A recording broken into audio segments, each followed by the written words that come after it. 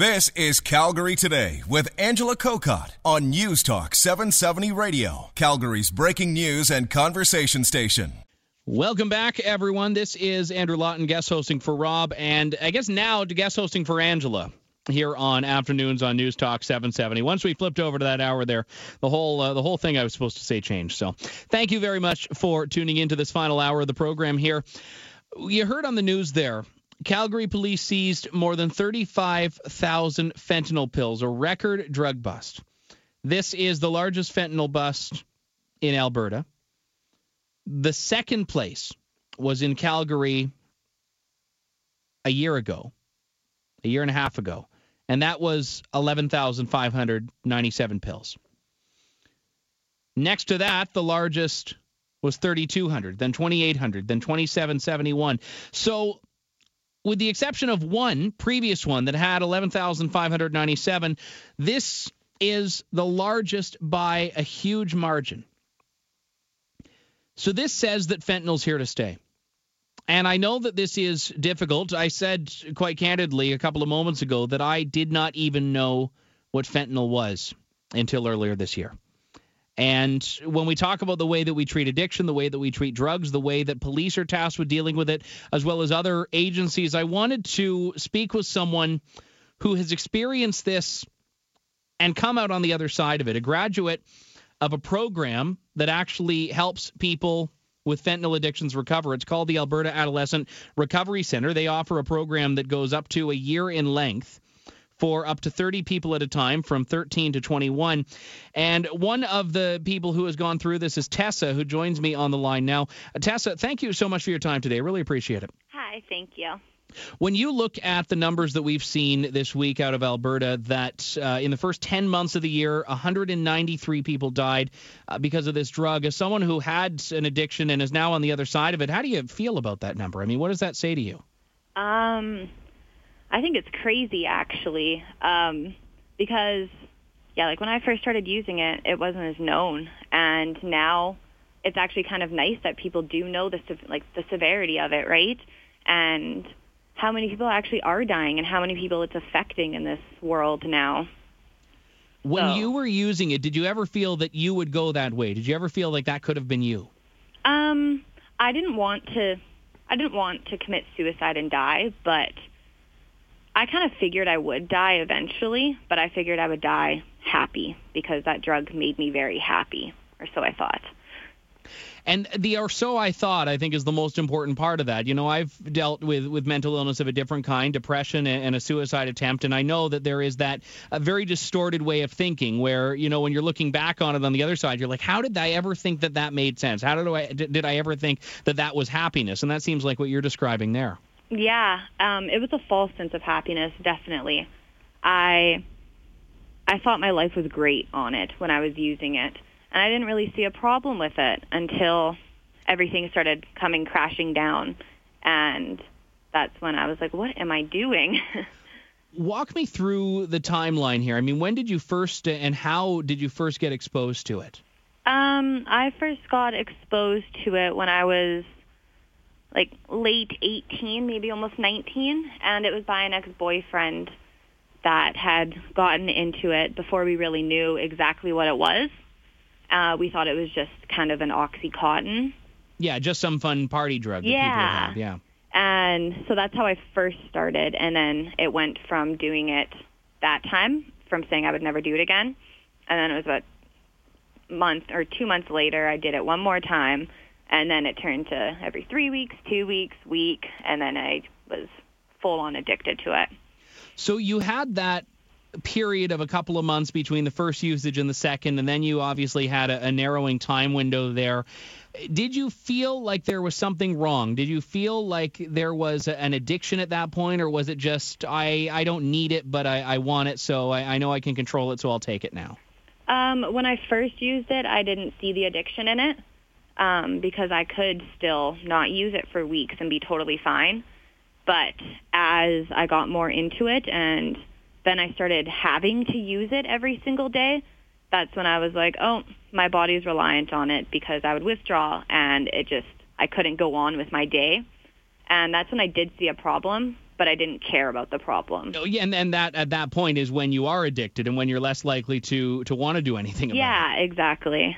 So how long were you addicted? I used fentanyl for about 4 years straight.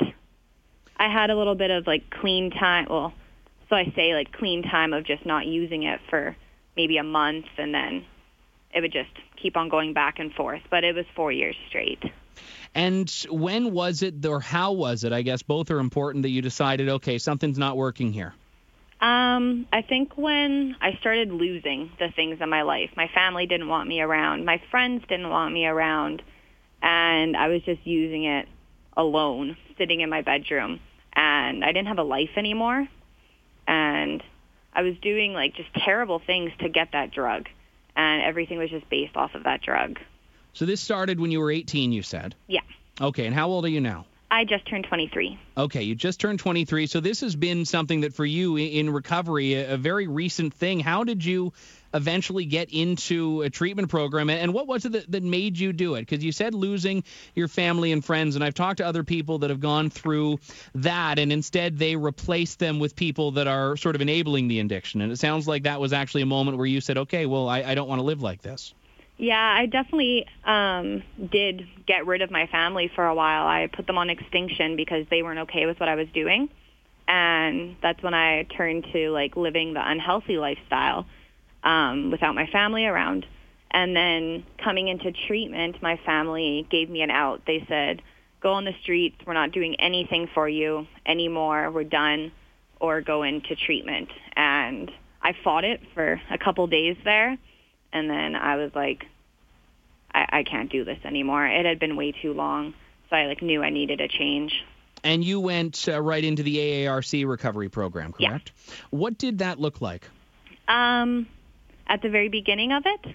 Yeah, what was the experience? I mean, you go in and you're still obviously, even though you've accepted it, I'm assuming a little bit resistant to a lot of the change that's being forced on you. Yeah, I wasn't very impressed at first, to be honest, because I was like, I could do this on my own. But I'd tried that for so many years, and it just didn't work. So I think I kind of had hit like the end. I felt like it was the end, and I didn't know what else to do.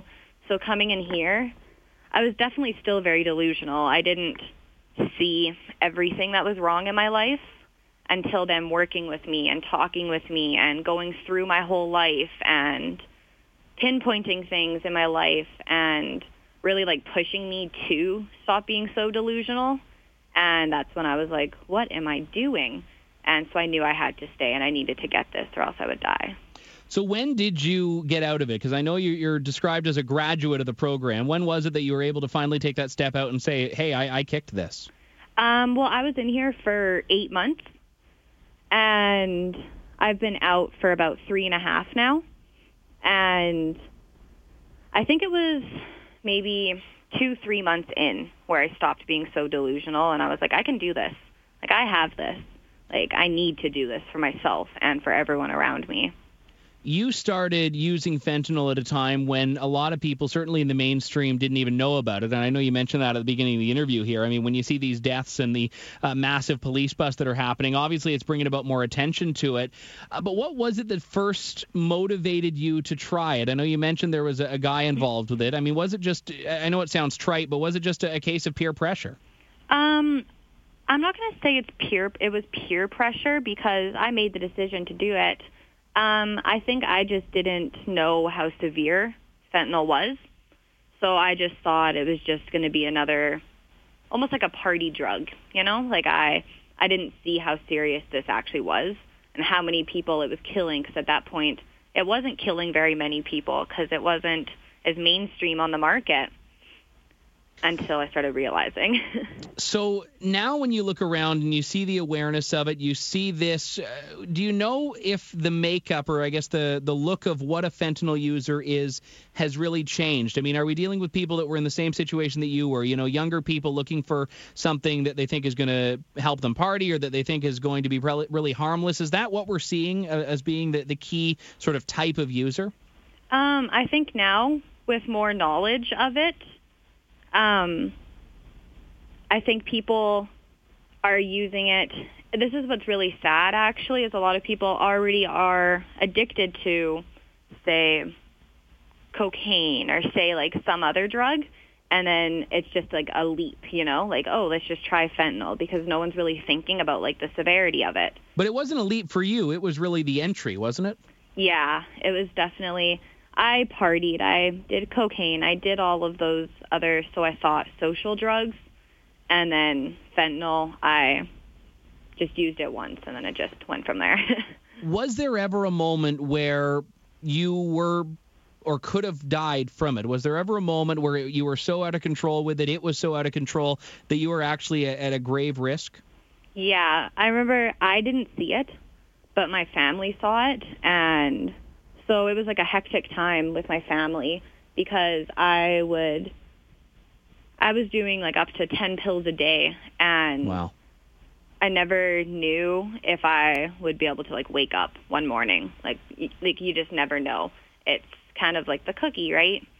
And yeah, so I just never knew if I was going to wake up one day, but I actually just like didn't think that I cared then. Like I was like, I will die happy using this drug. What was the strain financially with 10 pills a day?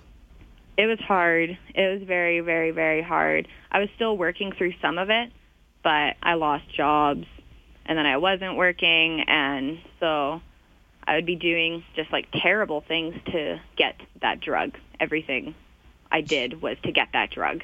So it was that stereotypical all-consuming attitude. Everything is feeding that. Everything you do, every dollar you make, every decision you make, it was all to fuel that addiction. Oh, yeah. Like I wasn't eating. I wasn't doing anything. Every like cent I had would go towards fentanyl. I know this gets to a bigger picture look at this now, and if you don't have the answer, I don't know if anyone has the answer, so that's completely okay. But how do you think as a city in Calgary, as a province in Alberta, we should be dealing with this now? Because obviously we can talk about funding addiction programs, which I think is very important, but for you, before you get to that program, you need to have that moment where you get that flash of, I need to change this. So, I mean, societally, socially, how do you think we can get people who are impacted to seek help, to want that change? I think you really have to hit a rock bottom, and people's rock bottoms are different. My rock bottom is different than someone else's rock bottom, but I really think that your families do have to like push you too, and kind of say enough is enough. And that's what really helped me, is when I realized I didn't have anything else left, is when I really figured out like I needed help. From a policing perspective, I mean, obviously this big bust, taking 35,000 fentanyl pills off the streets, a good step. It's not going to make the problem go away, though. No. What will? I think, personally, like, because, like I said before, too, like, it goes both ways, right? Like, if you're an addict, you're going to keep supporting those drug dealers, and they're going to keep supplying, and it goes back and forth and back and forth. So I think we're not going to be able to solve every addict's problems, right? Mm-hmm. But really pushing the long-term treatment, I think, will help so much, because then that makes the drug dealers not be able to supply as much, right? Like they would have no reason to supply if we're really helping the addict. You said you're a few months out of the program now. Let's hear how things are going now. Work, family, friends. Where are you in your life? Well, I'm wanting to go to school next year, back to university. And that's something I didn't see for myself before. Like, I didn't really care. Mm-hmm. My family, they actually trust me when I leave the house these days with, like, cash is a big thing. They don't think that I'm going to go buy drugs every $5 they give me or anything like that. So I'm just a lot happier. Like, I have struggles, yes. Like, my life isn't absolutely perfect because I'm a human being, but I know how to get out of that stuff, which is something I didn't see before. So I'm just a lot more relaxed and a lot more, like, okay with who I am now. And it's a real happiness. Yeah, it's not a fake, false sense of happiness. Wow. And from here in Calgary? Hello? Are you from here in Calgary? I'm from Vancouver, but I moved to Calgary 2 years ago. Wow. Well, it's so amazing to hear how things are going. I know that when we talk about the numbers, obviously a lot of people don't end up on the side of it that you're on, and I'm so grateful you are. So thank you so much, more importantly, for going through that, but also for coming on to share about it. Thanks very much. Thanks for having me. All right. Joining me now is Tessa, a graduate of a recovery program aimed at young people with fentanyl addictions. That program is such a necessary one. And you know what? It is the Alberta Adolescent Recovery Centre.